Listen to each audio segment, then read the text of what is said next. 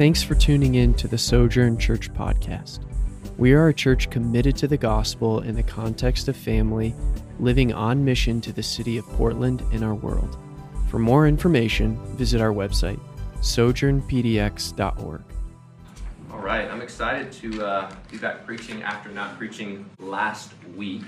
And we are starting a mini-series. We're going to spend the next couple weeks looking at what it means for us to do life together. This week will be in Hebrews 10:19. If you have a copy of Scripture, you go ahead and open it there. On that note, the church that was just out here that helped us do our VBS and our disc golf tournament, they have bought everyone at this church one study Bible. So some of you, I've given those to you. You're like, what is a study Bible? It's not a Bible you're probably going to carry week in and week out. They're really big, but the idea is it has extra notes and commentary, and it helps explain the Scriptures to you. So it's a really great resource and tool. And so we have one for everyone, all the way like a kid's version, a teenage version, and an adult version. But in addition to that, they bought us just some really nice Bibles that you would carry week in and week out. So if you're like, hey, I don't have a Bible, or hey, I like a new Bible, or I notice you preach from a different version than the one I do own, we have those for you. And so just let me know if you would like one. Hebrews 10:19 is where we'll be in just a moment. Millennials, my generation and many of yours, and Gen Z, the one behind me, are the uncommitted generation. Why is this? We don't like to be locked down into anything. And that includes where we live, our careers, what we do, who we date or don't date, who we marry, and where we worship. In the words of Brett McCracken, we are the FOMO generation, preferring to keep our options open rather than committing to something or someone and foreclosing other possibilities. We are the generation that chooses comfort over covenant and commitment. But for followers of Jesus, it should be the other way around. The church is more than a weekend event that you attend that you kind of keep optional. Like, do I partake or do I not? However, this doesn't mean that when we gather, what we're doing this morning, that's unimportant. I would actually argue, and if you know me, you're like, okay, I hear this coming, Matt, that gathering as a church is a really big deal. I would say it's essential for our discipleship, to follow the way of Jesus, to gather together. But it's also a foretaste. It's a sample. I've used this analogy before, example before, like I love Thanksgiving. I love cooking the Thanksgiving meal. And as I'm prepping all of my dishes, and if you cook your meal, you know what you do, right? You take a little bit and you try it. How is this? And you're, oh, that is so good. I can't wait until we all sit down to eat the full meal. And so when we gather as a church, it's a sample, it's a foretaste of eventually what we're going to be doing around the presence of God with people from all tribes, tongues, and nations as we surround the throne and worship. Unfortunately, in our culture, I say in our culture meaning broadly in the United States, and there may be some others, but there's this misconception about the Christian life. And here it is. It's something that we do as individuals. But Scripture is clear that we are meant to do life together. You're not meant to do this journey of following Jesus by yourself. Because not only have we been saved to a Savior, right? We do have that vertical relationship with God, but He actually designed it so that we have one another. We've been saved to, in Sojourn's word, a family. We've got a guilty pleasure confession. I thought my wife would be in the room this morning, but she's not. She's with the kids, and so I don't know if she'd want me to say this or not, but guilty pleasure confession is I was going to say but we enjoy watching the show Married at First Sight. And so we're currently watching the newest season on Netflix. And what I enjoy about this show, if you have seen it, is you get these people who apply basically to get married. They're like, I'm done dating. In this current season, everyone's around my age, like mid-30s. They're like, I'm over it. I'm done with the apps and all that. And so they apply, and they're hopeful that the experts will do a really good job of matching them with the right life partner and the right spouse. I see Ben put his arm around his almost millennial bride. He's like, I didn't have to do that, thankfully. So you get all of these single adults who long to be married, and they get matched with somebody. Now, what I enjoy about it is throughout the season, as you're watching this, you see the kind of their ideas and ideals are sometimes met. Like, well, this is the type of person I want. Like, I want an adventurous person, and I want someone who's like this, and somebody who's independent, and all these things. But oftentimes, and as we all know, if you're in a relationship, and especially if you're in a marriage, A lot of times ideas and ideals are not met. And it leaves you questioning. In this case of the show, I'm not advocating this, but the whole premise is like, after 8 weeks, do you stay together or do you get a divorce? And that's kind of what they're going at. But what the couples learn in this process is they aren't necessarily always the most compatible. But if they stick in there, and you kind of watch this as a spectator, as you're watching the show, oftentimes they make a great combination. And they start to learn, like, oh, wait a minute, we're different, but we complement one another. There's this combo that allows us to stretch one another, but it's a healthy dynamic, which I would argue that's probably most healthy marriages. That's my own marriage. When people meet Andrea, they're like shocked that when I convinced her to marry me, but they kind of look at us, they're like, whoa, you guys are entirely different. But I think the longer that I'm married, 16 years now, we're like, wow, we really do complement one another. And now compatibility does matter. So especially for the single people in the room, like compatibility does matter. I'm not saying it doesn't, especially when it comes to finding a spouse. Just as it does when it comes to finding and committing to a local church. But it isn't everything. Commitment matters more than compatibility, especially once you are entered into, in the case of that show, the marriage. And so the author of Hebrews this morning, this isn't a Hebrew series. I would love to go through this book sometime, but the author of Hebrews begins our text with this beautiful picture of who it is that we are in Christ, where we are in Christ, and that because of that relationship, we now have access to God. And so in light of the gospel, he will then give us 4 exhortations on how it is that we should live in light of our new position that we have been given in Christ. And so that's the main point of our sermon this morning. Is how do we live our lives out of our position that we have in Christ towards encouraging, loving, and stirring one another on to good works. And so number 1 this morning, we have access to God because of the work of Christ. I'm going to read verses 19 through 22 of Hebrews 10. It says, therefore, brothers and sisters, since we have confidence to enter the holy places by the blood of Jesus, by the new and living way that he opened for us through the curtain, that is, through his flesh, and since we have a great priest over the house of God, let us draw near with a true heart and full assurance of faith. Now, this text doesn't hit the same way for us that it would have for his original audience. The original audience would have known the cultural background and the references to the Old Testament, which they're talking about this inner place, this place called the Holy of Holies. It's a sacred place, a place where the presence of God was said to dwell. It was so special, and we've gone over this before in another text, but it was so special that only one man, a priest, would enter into this place one time a year to make sacrifices for the sins of the people at Yom Kippur. And so the high priest would draw near to the presence of God at the temple in the Holy of Holies. Now the Holy of Holies was this inner part of the sanctuary, and it contained what was known as the Ark of the Covenant, and that's where the presence of God would appear. Now, in front of the Holy of Holies, it had this huge veil. The only thing I can think of, and I'm sure it looked totally different than this, but I can think of like a curtain at a stage, right, at a show. Like there's this huge veil that separated the people and the priests from the presence of God. And the reason is because God is absolutely holy, and we are not. And you can't just roll up on the presence of God. And so there's a story in the Old Testament. This is a crazy story where the Ark of the Covenant was about to fall over. So I don't know how big the Ark of the Covenant was, but I can imagine, they're carrying this Ark of the Covenant, and it's about to fall over, and this person, out of the goodness of their heart, like, they want to catch it, and immediately the person was struck dead because they couldn't handle the presence of God. And so you need to be careful when you approach the presence of God, so they put this veil in front of it, right? We don't want people running around thinking like, oh, I'm going to do this thing a favor, and then they're falling dead. And so once a year at Yom Kippur, the high priest would kill a goat, and he would carefully and slowly enter the Holy of Holies. He would carefully and slowly offer this blood sacrifice for the atonement of sins for all the people. Now, naturally so, you can imagine the high priest would have been very nervous, right? This is one of those, if I'm in a room full of pastors and they're like, who wants to do this? I'm like, I don't know if I actually want to. I'm going to go to the back of the line. Like, I'm not hearing this. Oh, I got a cold. Right? So they would actually tie a rope around their waist. And so in the event that they might drop dead, right? So if they didn't have any sin, that maybe they had unconfessed sin in their lives or they had something going on, and so they would slowly enter it, and they've got the rope back there in the event that this would happen. So imagine there's a mixture, like if you got chosen, like maybe a little bit of excitement, and your family's like, woo, and then they're like, I don't know if we'll ever see you again, like there's this anxiety that would come up as well.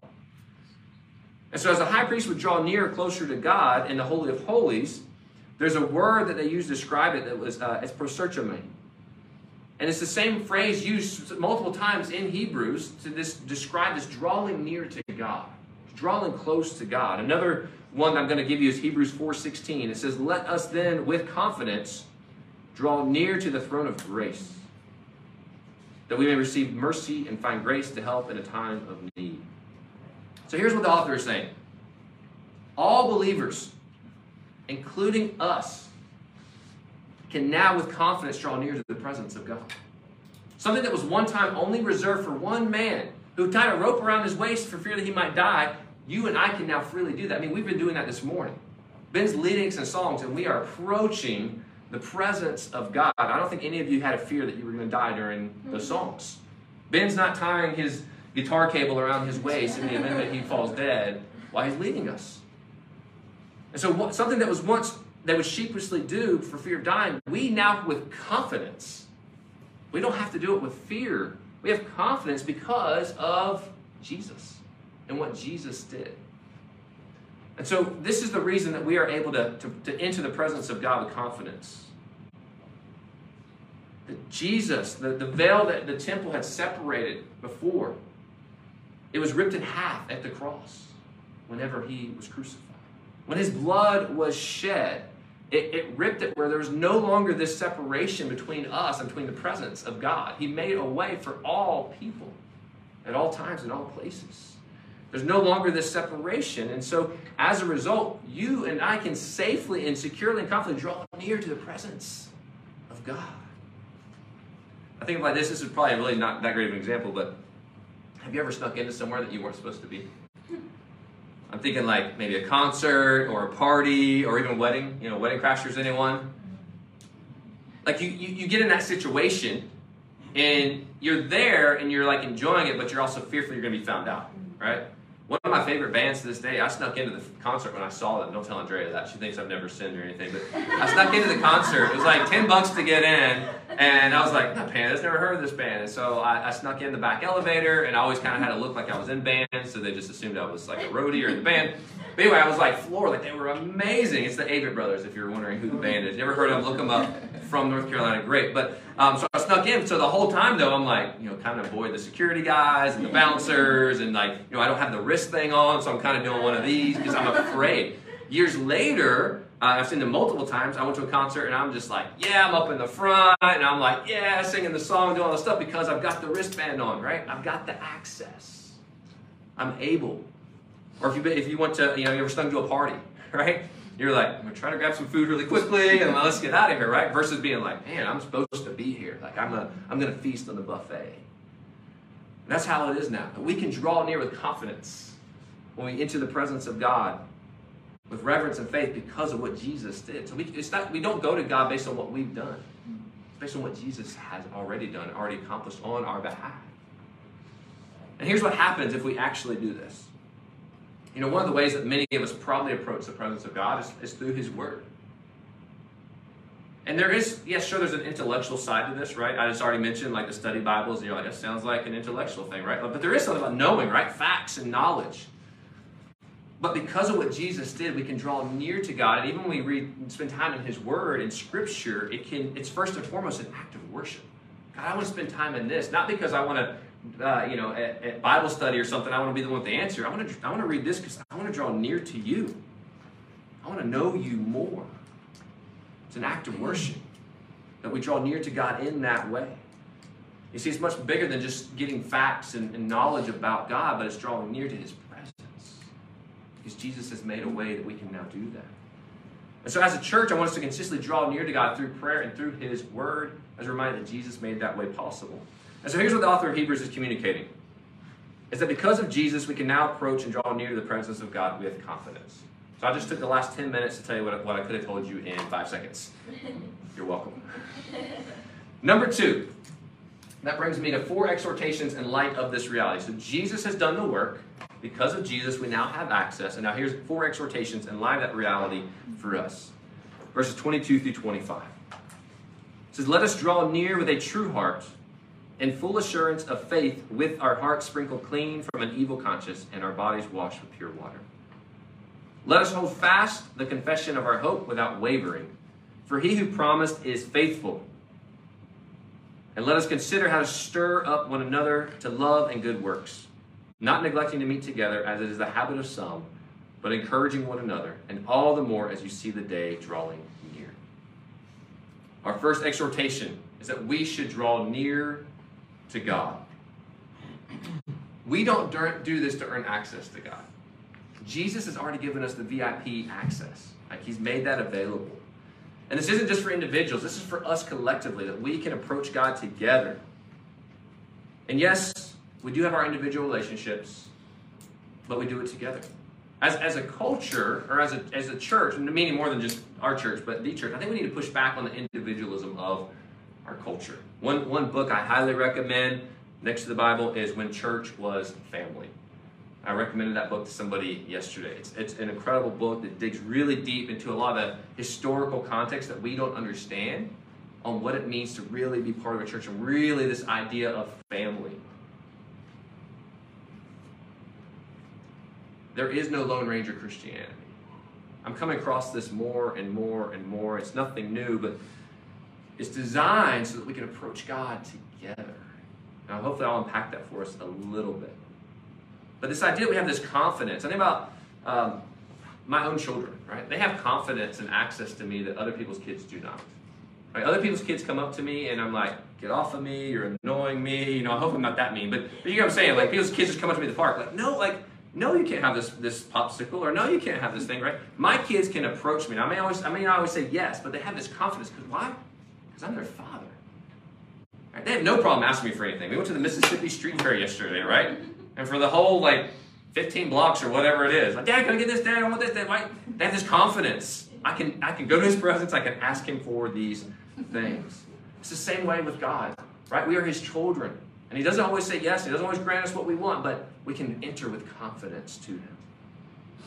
And so that's our first exhortation. The second exhortation is hold fast to the confession of our hope. Can we get to the second exhortation? Next. Hold fast to the confession of our hope. For the original audience, the author is communicating, do not return to Judaism.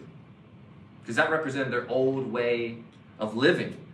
He's saying, rather, I want you to hold fast to your new way of living that's been given to you in Christ, including the access and the rights and the privileges that come with being a son or daughter of his. A few years ago, our family went to Great Wolf Lodge. And my oldest son and I wanted to go out and ride some water slides. How many of you have been to Great Wolf Lodge? Just a couple of you, right? So there's one not far from here. It's a great thing to go do in the winter, but we went to ride some water slides. And he was really kind of the only one old enough at this time to ride water slides. And so we found a water slide and we just got in line. I was like, let's go, let's have fun. Well, we didn't read the description, or we failed to read the description, and he probably couldn't even read it at the time, so I failed to read the description. And if we had, here's what the description would have said. It would have said, howling tornado. Take a super fast thrill ride in a raft built for 4. The swiftly tilting twists and turns of this water park favorite will have you howling even before you drop into the 6-story funnel of fun. If you've ever driven to Seattle, you see it on the left-hand side of the highway as you're driving. You see this huge loop. That's what that is. So we get on the ride, right? And we start out okay because you're like, oh, we're on this, we're going to have fun. And it goes pitch black. And we drop what felt like forever. And all I can hear is my oldest screaming out of fear. And as a result, what do? I'm screaming because I can't see him. So I'm screaming, hold on, just hold on as tight as you can. Because my fear was that he was going to let go and fly into the air because you're literally dropping down like this. So I'm like, I can't let go, and I can't even see where he is. So I'm just like, hold on. And so the author here is admonishing us as a church, as Christ will do the same thing. He's saying, just hold on. He's saying, hold fast, hold tight as you can. Don't waver, don't falter, don't return to your old way of living, even when it looks appealing. He's saying, just hold on because God is faithful. God will see you through. God will accomplish his work. Look, I know it's tough. We live in a fallen and a broken world.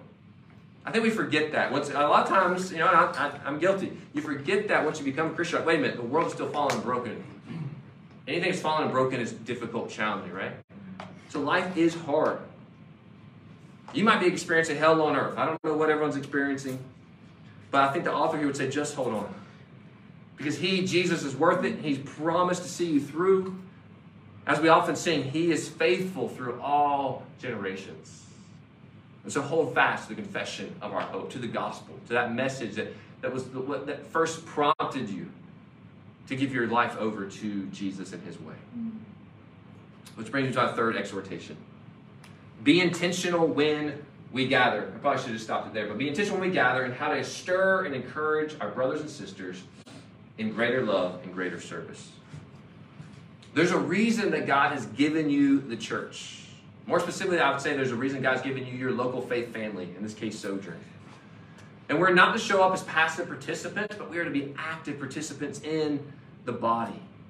And so when we gather on Sundays, it's not just about what Ben is doing up here. It's not just about what I'm doing right now. It's not just about our kids' volunteers, but we literally all have a role when we gather. Tony Merida says, gathering together is one of the ways that God designed to sustain and to bless his people for long-term obedience. He goes on to say, and I would agree with him, he says, I meet Christians who are attending a church gathering weekly and they're not thriving in their faith. So you might hear that and go, man, I'm doing it, but I'm not thriving. He said, but I have never met a Christian who does not gather who is. I've got someone who may be listening to this later, so I'm not going to use their name. They told me this morning. But I regularly get messages from them on Instagram. And so that's your plug for the person who knows who you are if you're listening. But part of what the messages that we have back and forth, and this person's giving their life to Christ, is there's just different struggles they're expressing to me. And so I keep coming back to the same thing. Have you found a church? And they're here local. I say, it's okay if it's not Sojourn. And I recommend all the other churches, right? I put them, try these. And as far as I know, this person has not followed through on that. And so I say, what I keep coming back to is that you are going to continue to have these struggles. You're going to continue to have these battles that you're dealing with if you're neglecting to be around God's people, because God has designed it that we encourage one another. Did you know that every single one of you, and you might deny this, but you all have a gift and then maybe an act of service that God has given you? And you might say, I don't. You do. And even if it's one. And that God has given you that in part so that you can use that and encourage one another. Nate Aiken, a pastor in, I think he's actually in Tennessee now. He was in North Carolina, but he gives us 9 things to consider when we gather as a church. The first one is, who can I encourage today? So when you come to gather with us on the weekend, think about, who can I encourage? Now, you might be the one who needs encouragement, but the weeks that you're like, you know what? Who can I encourage? Because I guarantee somebody in this room this morning needs encouragement. And you think nobody else does? I'll be honest with you, there's many weeks that I need encouragement. Number 2, he says, pray on your drive to where you gather to worship. Right? Some of you drive, some of you walk. Walk, bike, some of you drive. Take that time and pray for our worship gathering. Pray for the message. Pray for those who will be there. Pray for the people you know in the church. Third one, and I'm not really trying to step on any toes here. This is somebody else, right? I didn't come up with this list. He says, come early and stay late. Okay? Here's what he says about it. And I was like, you know what? I kind of agree with this. So once again, this is a guy named Nate. Matt's not saying this. He said, when you go to a movie or a concert, what do you typically do? Typically, most of us show up early, right? We're like, man, you know why? Because I paid money for this ticket and I really want to see Taylor Swift or whoever it might be. Like you do that, but for some reason, and I think this goes back to individualism and the culture of the church, is we don't do that. What that shows is what we prioritize. And I would argue that what we do here is way more important. All right, I love going to concerts. I love going to movies. I'll do some of that with some of you. But what we do here is of eternal importance. Here's another one. No, we're a small church, but sit with someone you don't know well or a new person. Right? We don't know each other that well. That's part of what we're doing on Wednesday nights this summer. I love it. We're getting to hear people's stories. But sit with somebody you don't know, or sit somewhere else. I noticed that I moved over here, and some of the people who used to sit over there are now over here, at least this morning, and I'm like, I'm confused. Is it the angle, or what's going on? Number 5 is just pray for someone, right? I think we could all at base do that. Number 6 is just consider serving, and if you do serve, do it with a smile or a positive attitude. Number 7, offer to help someone when you see they need it. Right? We don't always express this, but as we express things, right? It could be as simple as like, oh, that person's carrying a box and they're about, falling over, or you find out things are going in their life and say, man, can I help with that? He says, Ben will like this one. Number 8, he said, sing. So we are singing the truths of the gospel. Now, there's an article I'm going to send you this week. Right? I was hesitant to mention this because this is a challenging message. There's an article that I'm going to send you this week, and the reason I add those articles, if you look at our newsletter, I know some of you don't look at it, but if you do look at it, it's because someone else is saying it, it's not me saying it. But they talk about it's okay to raise hands in worship, right? It's okay that you don't, right? I grew up in a tradition, we didn't really do that. My wife grew up in a tradition where they did that. And you can probably tell that, right? That's that compliment of each other, right? And so, yeah, I do it the very Baptist way. Andrea's like, but it's okay to do it. And here's what the article basically says. If you go watch your favorite football team, or the Timbers, right? They play the soccer team, right? And they score. What do most of us do? Like, go! Right? And you're cheering, and you're high-fiving, and you're scoring. It's like, it's not necessarily that same emotion, but like, it's okay, right? It's okay if you don't, right? Some of us are more just like naturally. Like for years, I was like, I'm not going to raise my hand. Like I feel weird doing all that. But it's okay. But in this case, sing, right? Like we're singing the truths of Scripture. And number 9 is be an active listener for whoever is preaching. I said whoever, it's not always me. And so number 3 is be intentional when we gather, which leads me to number 4. Do not neglect gathering together. This verse and this passage destroys the mentality that I don't have to be part of a church to be a Christian. To be clear, the church is not an event, but there's essential importance, as I said earlier, of what we do when we gather. And so this text, in some ways, offers a caution for us or a warning for us. And I want to say this carefully and slowly and hopefully clearly. Feel free to ask me questions afterwards. If we treat gathering as the church as optional, that's possible. I'm not saying it definitively is, but it's possible that we have walked away not only from God's people, but possibly from God himself. And so this is a caution and warning for those who would consider walking away from the church. And so I want to say this as gently and firmly as I can. The text here is saying that those who neglect to gather, be active participants in the local church, are not just in our words. What would we say in our words? We would say they're an irregular attender, or they're an occasional attender. Right? We got all the categories. Right? They're this. But what the author is implying is they may and not in actuality be a believer at all. And that's a really hard warning for us. That's uncomfortable for me to even, as I was looking at this morning. This morning I was like, do I want to say that? Do I want to go there? And 1 John 2:19 later on it says, they went out from us because they were never of us. When I came across that verse this week, it hit me like a ton of bricks. Because I have friends, I have family who over the years I've watched. I've had people come through Sojourners doors who I've watched, not go to another church, but who've just left church altogether. And it pains me. Now, this is not saying that you can lose your salvation, because you cannot. What it's arguing, what it's saying is that it's possible that they were never truly saved to begin with. Because when we neglect gathering, it's like saying this. Hopefully this will help bring it home, right, if I've lost you. I love you, Matt, and I want to share a relationship with you, but I cannot stand your wife.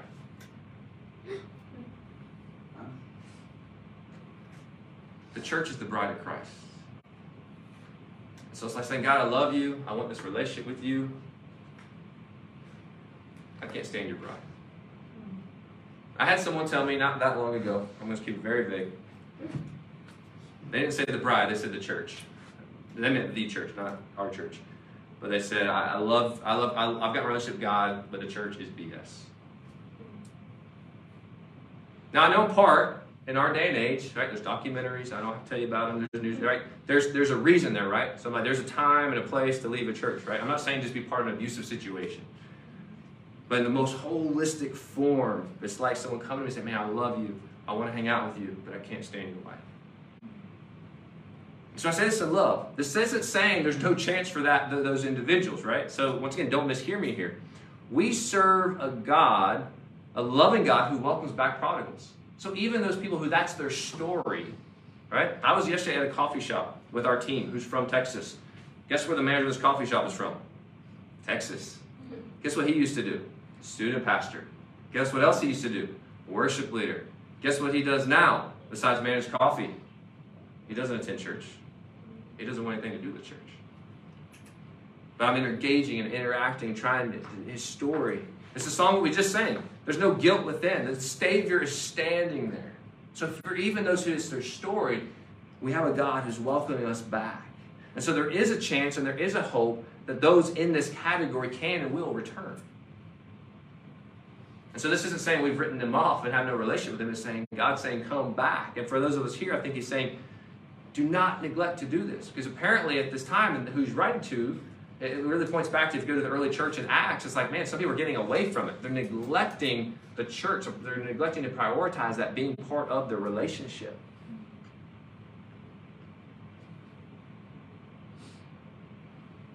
And so if you want to know if you're a Christian, it sounds bad how I wrote it, but it's not whether you prayed a prayer, right? I think that is important. It's not just if you ask Jesus into your heart. It's how are you loving your brothers and sisters. It's holistic.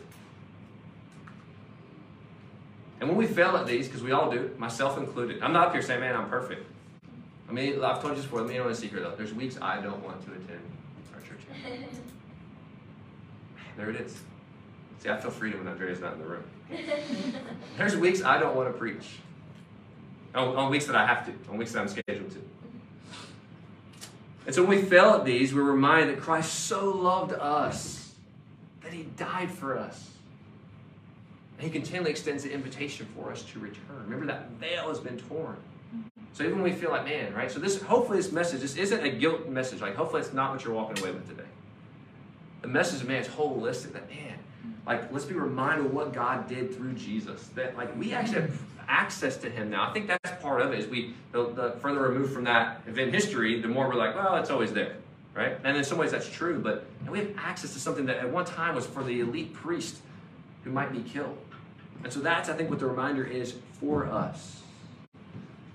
And so how do we live our lives out of our position in Christ in a way that stirs up one another towards encouragement, love, and good works? And so here's part of it. The fact you have a gift, the fact that we are to encourage one another, is that it's about all of us. And so when you're not an active participant, in some ways what you're doing is you're robbing the rest of the church, the rest of the body, from the gift that you offer and that you offer to us. And hopefully there's some understanding there. I'm going to finish with 4 action steps by Gavin Portland. Notice I use other people's things, so you can get mad at them, not me.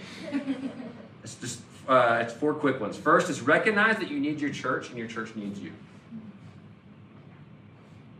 That if you choose not to be an active participant, that it will impact your spiritual health. That we need your voice.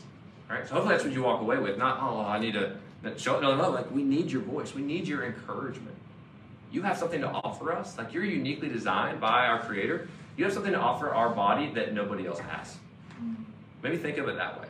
There's something that you offer that nobody else in this room can offer. We need your prayer. We need your joy. Second is sanctify Saturday nights. This is getting real practical. If you have a big meeting coming up at work tomorrow, what do you do tonight? My guess is you prepare. You probably go to bed early, right? Like you're ready for it. You want to be fresh for it. Or if there's a big game as an athlete, right? You eat right, you get enough rest, all those things. And then we should approach gathering the same way, that you prepare for Sunday on Saturday. Third, prepare for drama at home on Sunday morning. Right? Life happens. Arguments happen. The breakfast gets burned. The coffee forgets to get made, or you forget to buy coffee. But you mentally prepare that, you know what, those things are going to happen. And I know they're going to happen. So you just kind of like, right? For me, it's all about expectations in my world. And probably it's the same for you, right? If you go, no, tomorrow morning this is probably going to happen. And you just kind of anticipate it. You just kind of go with the flow of that a little bit more. Fourth, have special traditions on the day of gathering. Make this day special. Like part of it is here. Like we went through this in our Sabbath practice. For those of you that are with us in our Sabbath practice, go for a nature walk. I mean, we live in one of the areas of the country like you can actually do that like year round. Read a spiritual book. Go to a park. Eat lunch out with your family or with us as a church, like Sabbath. Right? Make this day like not just this is one aspect of my day, but make this as part of it, but then just as a holistic day of just delighting in the presence of God. You get to do that with others, and then you get to do it a little bit on your own as well. So let me pray for us, and we're going to respond this morning. God, we thank you for not only saving us to yourself, but also to one another. Guys, this can be a hard text depending on how you come into it and how you look at it. And so I do pray that it was clear of just what it is that you've given us, the gift that you've given us in one another. The gift that you've given us in a faith family so that we don't have to do this alone. Life is lonely enough, but God, you have provided us with the blessing of having others as we go on this journey. And so God, I pray that was made clear this morning. I pray that anything that maybe came across as harmful or mean-spirited, any of that, God, I pray that you would remove that, as that wasn't my intent at all. I pray that anywhere that maybe it seemed it was more heavy-handed in my word and not your word, God, that you could clear that up as well. And God, that the point was just how it is that we all have something to offer when we are together, and that we are called not to neglect doing that regularly. God, I do thank you for my brothers and sisters. I hope they know that I love them, every single one of them. God, I pray for them by name every single week. And that's a joy and pleasure to get to do life with them, to get to walk with them. God, we give this rest this morning over to you. Thank you so much for listening. We'd love to hear how God is working in your life. You can connect with us and find more available teachings and resources at our website, sojournpdx.org.